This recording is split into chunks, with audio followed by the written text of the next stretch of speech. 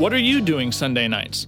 Come join Friendship with God radio Bible teacher Tom Cantor of the Friendship with God Fellowship Church every Sunday night at 5:30 p.m. at The Vine at 9336 Abraham Way, Santee, California. Watch and listen live around the world to Tom Cantor Sunday evening on YouTube.com by searching for Friendship with God Fellowship or by going to our homepage at friendshipwithgod.org. That's friendshipwithgod.org.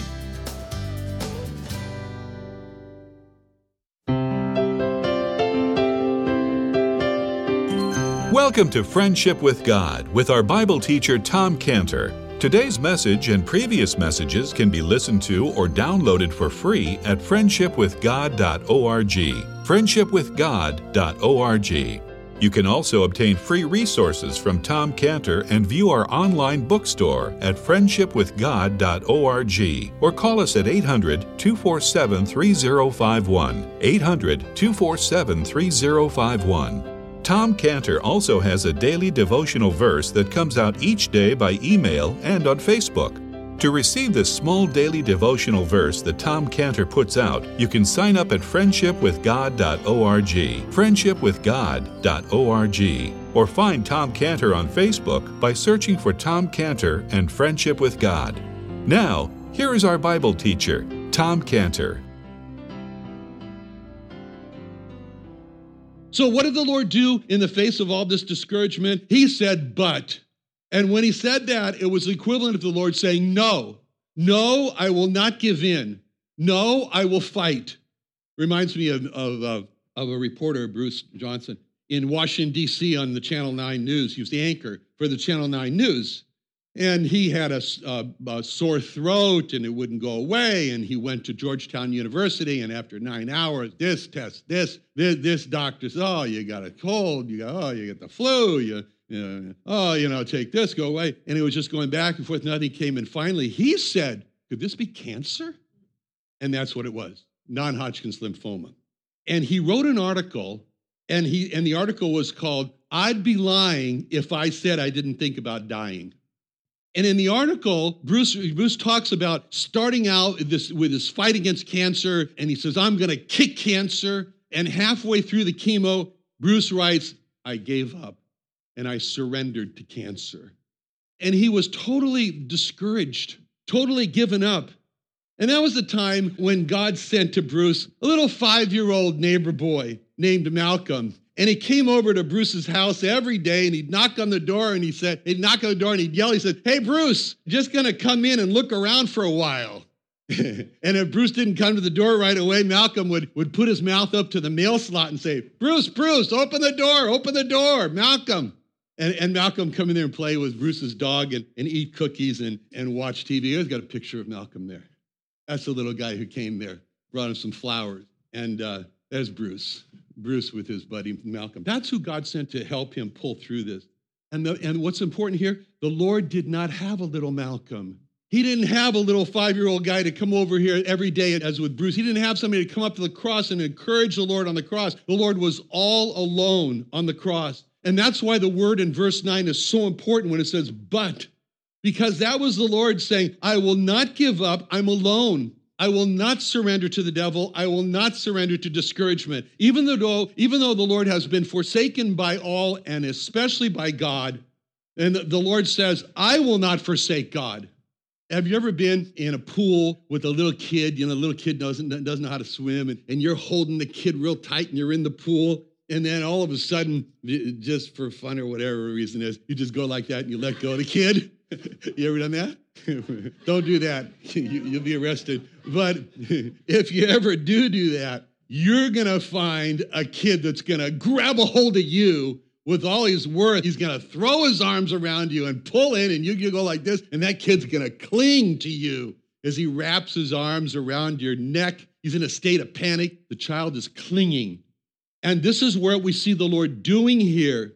The Lord is clinging to God. God has thrown open his arms, he's forsaken him, and the Lord is clinging to God. God has taken his arms away and he forsook the Lord Jesus, and the Lord Jesus is clinging to God. And this is the first strategy when he says in verse 9, is forsaken him, oh no. Verse 9, thou art he that took me out of the womb. Thou didst make me hope when I was upon my mother's breast. And this is the first strategy of clinging, is where the Lord Jesus reminds God of how God had brought him out of his mother's womb and made him hope when he was nursing. This is the clinging with purpose. It's the clinging with purpose. The position that the Lord is taking here is to argue with God. You had a purpose when you brought me into this world, and it was not to go through some meaningless death here. And so this is the argument that Moses used successfully when God was on the verge of destroying Israel because of their sin. And it says in Numbers 14:11, the Lord said unto Moses, how long will this people provoke me? How long will it be ere they believe me? For all the signs which I have showed among them, I will smite them with the pestilence and disinherit them, and will make of thee a greater nation and mightier than they. That's when Moses stepped in. And Moses said unto the Lord, then the Egyptians shall hear it, for thou broughtest up this people in the might among them. They will tell it to the inhabitants of this land, for they have heard that thou, Lord, art among this people, that thou art seen face to face, that thy cloud standeth over them, that thou goest before them by day, pillar in a cloud, and in a pillar of night. You see what he's doing there? He's going back and he's recounting all the things that God did for them. Now, if thou shalt kill all this people as one man, then all the nations have heard of the fame of thee will speak, saying, because the Lord was not able to bring his people into the land which he sware unto them. Therefore he hath slain them in the wilderness. Now, Lord, I beseech thee, let the power of my Lord be great according as thou hast spoken. The Lord is long-suffering, great mercy, forgiving iniquity and transgression. Pardon, I beseech thee, the iniquity of this people, according to the greatness of thy mercy, as thou hast forgiven this people from Egypt until now. And the Lord said, I have pardoned, according to thy word. Moses used this argument, and it was very successful with it. He argued with the Lord that the Lord had brought Israel out of Egypt for a purpose, to bring them into the land of promise. And it was that in order argument. It was that for the purpose of, for the end of argument, that Moses succeeded with God and stopped God from destroying Israel. And this is what the Lord Jesus is doing here in verse 9. He is arguing that God took him out of the womb and made him hope when he was on his mother's breast for a purpose. And this could not be the final purpose of God, that he should be just be crushed by discouragement. And it teaches us, when we see this, what we are to do when we are discouraged. It's to have this clinging faith where we look back over our lives and we see all the deliverances that God has done for us, as he did for Israel with the pillar of fire and the cloud and so forth.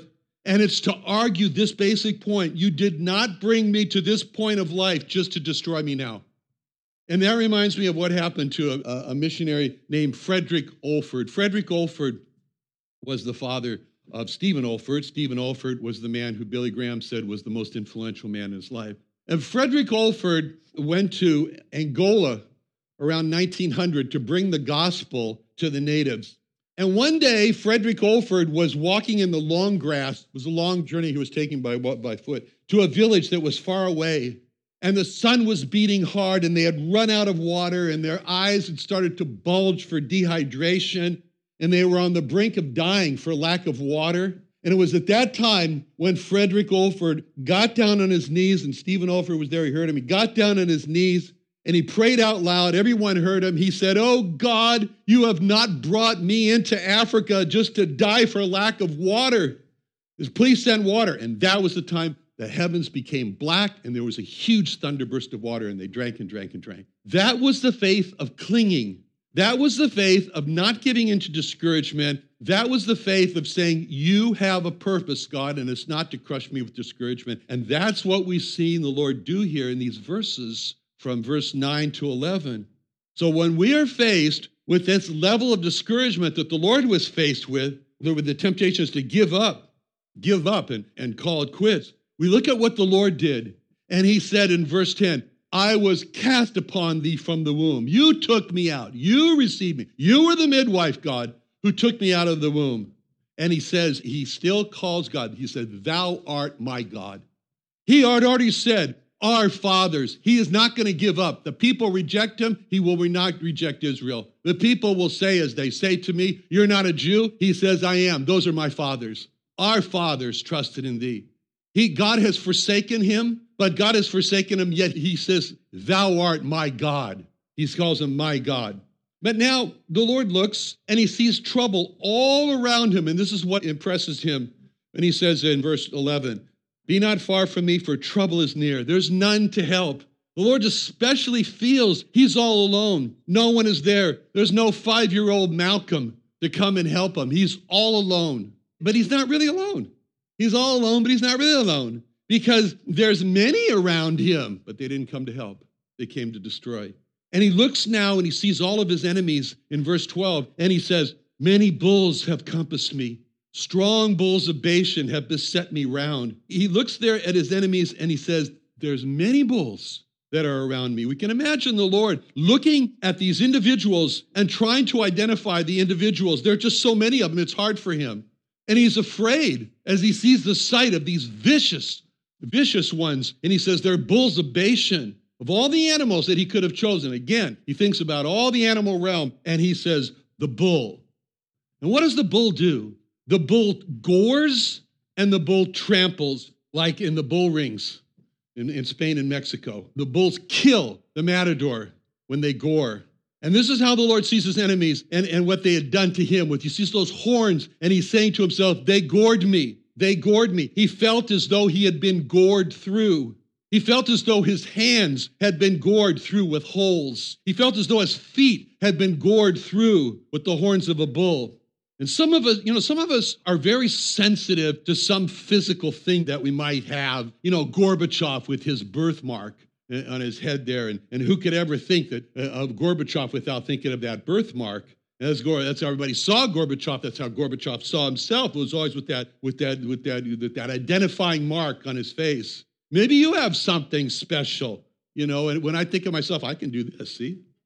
Double joints of my thumbs.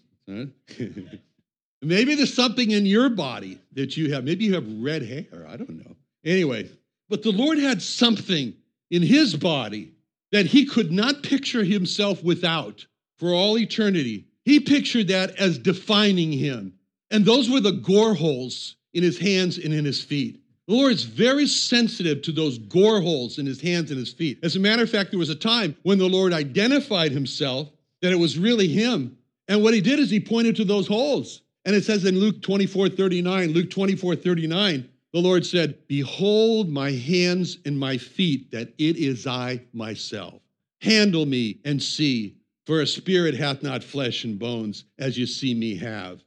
I remember one time somebody was telling me, that they had this dream and they saw the Lord, and I kind of wondered about it. And he said, I saw the Lord. And I asked him, I said, tell me, did you see anything special about his hands and his feet?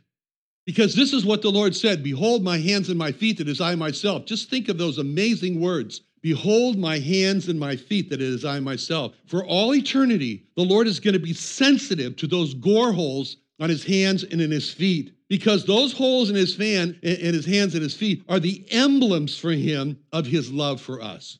And those holes in his hands and his feet speak of his willingness to suffer and to die for our sins. They didn't have to, the soldiers, hey, come on over and help me. I got a real struggling one here. I got to hold these hands down while I put the nails through. I got to hold these feet. It wasn't that way at all. Just took one soldier. He just put his hands down, nail away. He remembers the day when he willingly surrendered his hands and his feet to the Roman bulls of Bashan for them to gore through with the nails like a bull would gore through its victim. And how tender it is now to hear the Lord say in Luke 24:39, behold my hands and my feet. This is the answer to the question, is it really you, Jesus? Is it really you, Jesus? Is it really me? Behold my hands and my feet. Do you really love man? Do you really love man? Do I really love man? Behold my hands and my feet. Do you really care what's happening to me like we've sung before in the hymn? Does Jesus care when my heart is broken? Do I care? Behold my hands and my feet. See, it's going to be the constant answer throughout eternity. Are you really the good shepherd? Are you really the good shepherd? Am I really the good shepherd? Behold my hands and my feet. This is how the Lord identifies himself. This is how he sees himself. And this is how he is seen in heaven in Revelation 5:6. In Revelation 5:6, and I beheld, and lo, in the midst of the throne of the four beasts, in the midst of the elders, stood a lamb as it had been slain. He is seen as a lamb as it has been slain. How does a lamb look after it's been slain? Not very pretty. Not a very pretty sight at all. There is blood. There's blood on the fleece. And this is how the Lord appears in heaven, as a lamb that has been slain. He doesn't try to cover it up. He doesn't say the unsightliness of it. He doesn't go to put his hands in his pocket. I don't want anybody to see. But instead, he forever, behold my hands and my feet.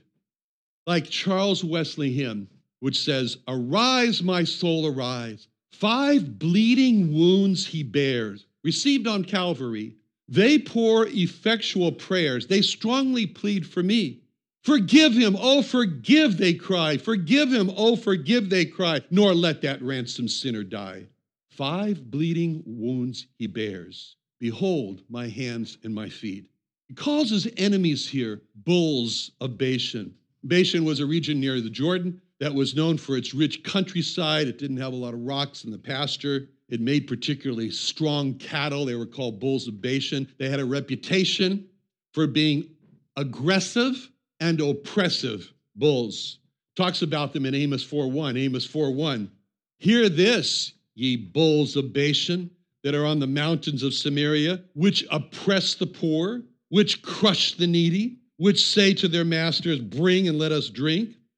So the Lord is struck by them. He's struck by their strength, but he's also struck by their number. He says, many bulls. And then he says, strong bulls. He's struck by their opposition, how they crush the needy. And the Lord is struck by their position. They're all around.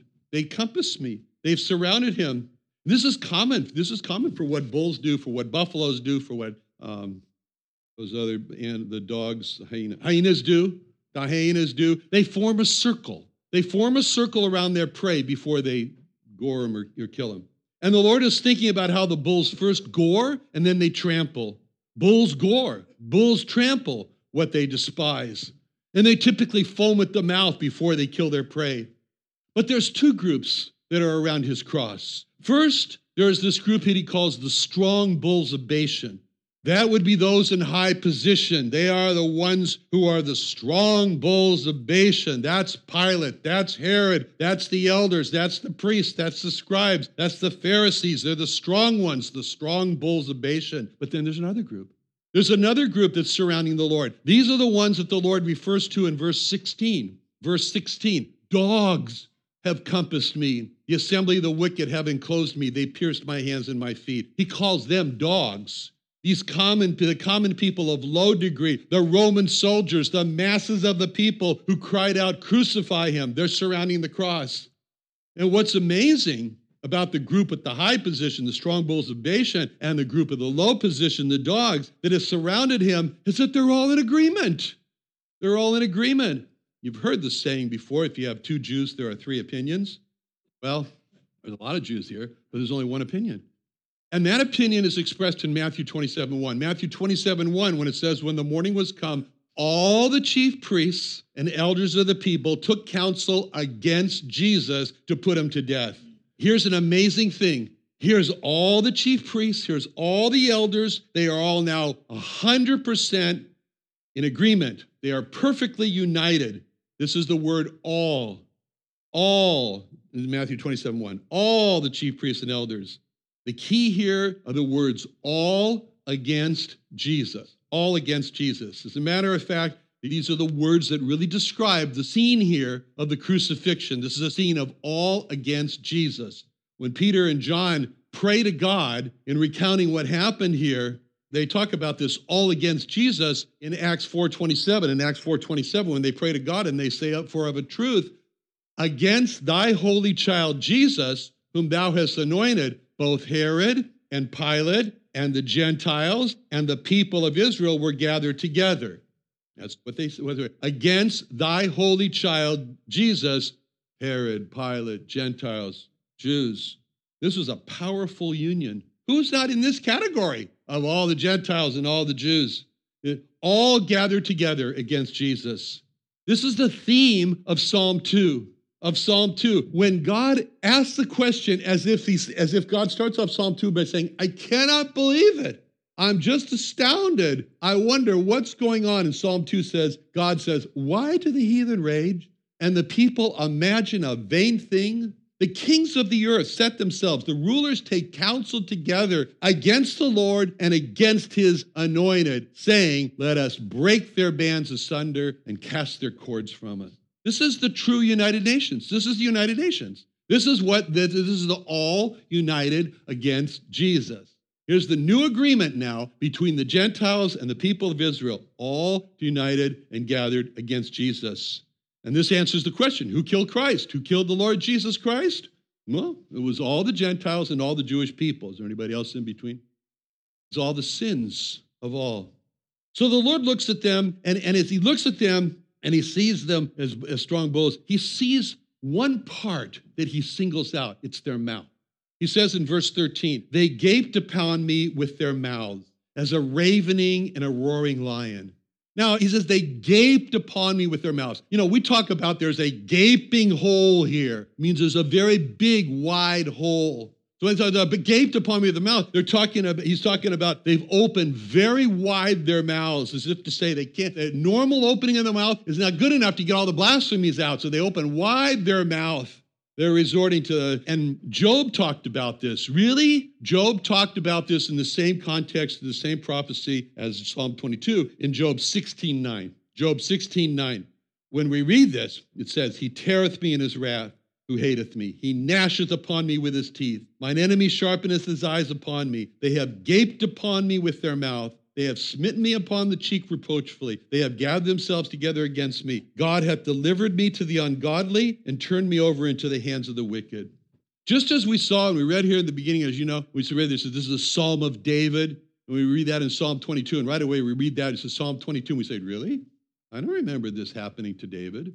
When was it that David was pierced in his hands and his feet and so forth? And it becomes very obvious that this is going far beyond David to the cross, to the Lord Jesus Christ. Same thing here. In Job 16:9, Job 16:9. When was it in Job 16:9 when Job says, he teareth me in his wrath, who hateth me? But that's what happened to the Lord Jesus. And the words the same way, and Job says in Job 16:10, they have gaped upon me with their mouths. That's what it says in Psalm 22:13. And we know the time, we don't know the time when Job was ever smitten on the cheekbone, but we do with the Lord. In Job 16:10, they have smitten me upon the cheekbone. That was in Luke 22:64. Luke 22:64, when they had blindfolded him, they struck him on the face and asked him, saying, prophesy, who is it that smote thee? We know the time when it says in Job 16:10, they have gathered themselves together against me. This is the Psalm 22:12. Many bulls have compassed me. Strong bulls of Bashan have beset me round. The dogs have surrounded. We know in Job 16:11, God hath delivered me into the ungodly, turned me over into the hands of the wicked. When was that? That was Psalm 22:1. My God, why hast thou forsaken me? Forsaken me to who? To the ungodly, to the wicked.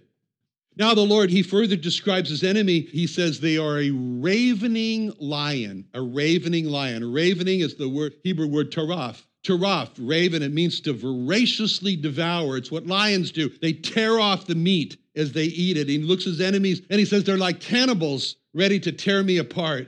And the Lord sees this, and then he says, they're not only ravening, but they're roaring, a roaring lion. Amos talks about the roaring lion in Amos 3:4. Amos 3:4, will a lion roar in the forest when he hath no prey? Will a young lion cry out of his den if he hath taken nothing? Lions roar when they have prey. The same is true of coyotes. When you're home and you hear a whole pack of coyotes yelling, you know it's too bad for some dog or cat, because that's what they do. And this is what Isaiah called out about the lions in Isaiah 5:29. Isaiah 5:29. Their roaring shall be like a lion. They shall roar like young lions. Yea, they shall roar and lay hold of the prey and shall carry it away safe, and none shall deliver it.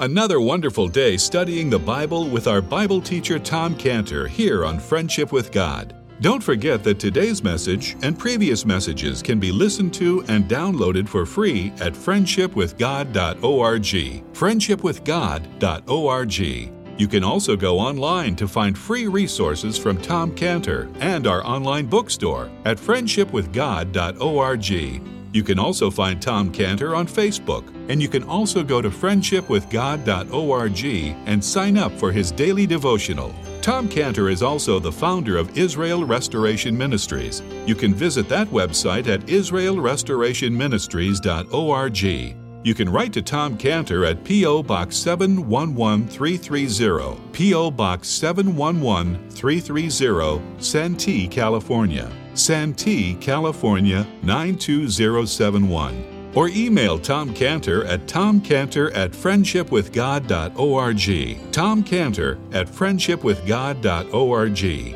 Or for more information about Tom Cantor and Friendship with God and Israel Restoration Ministries, call us at 800-247-3051. What are you doing Sunday nights? Come join Friendship with God radio Bible teacher Tom Cantor of the Friendship with God Fellowship Church every Sunday night at 5:30 p.m. at The Vine at 9336 Abraham Way, Santee, California. Watch and listen live around the world to Tom Cantor Sunday evening on YouTube.com by searching for Friendship with God Fellowship or by going to our homepage at friendshipwithgod.org. That's friendshipwithgod.org.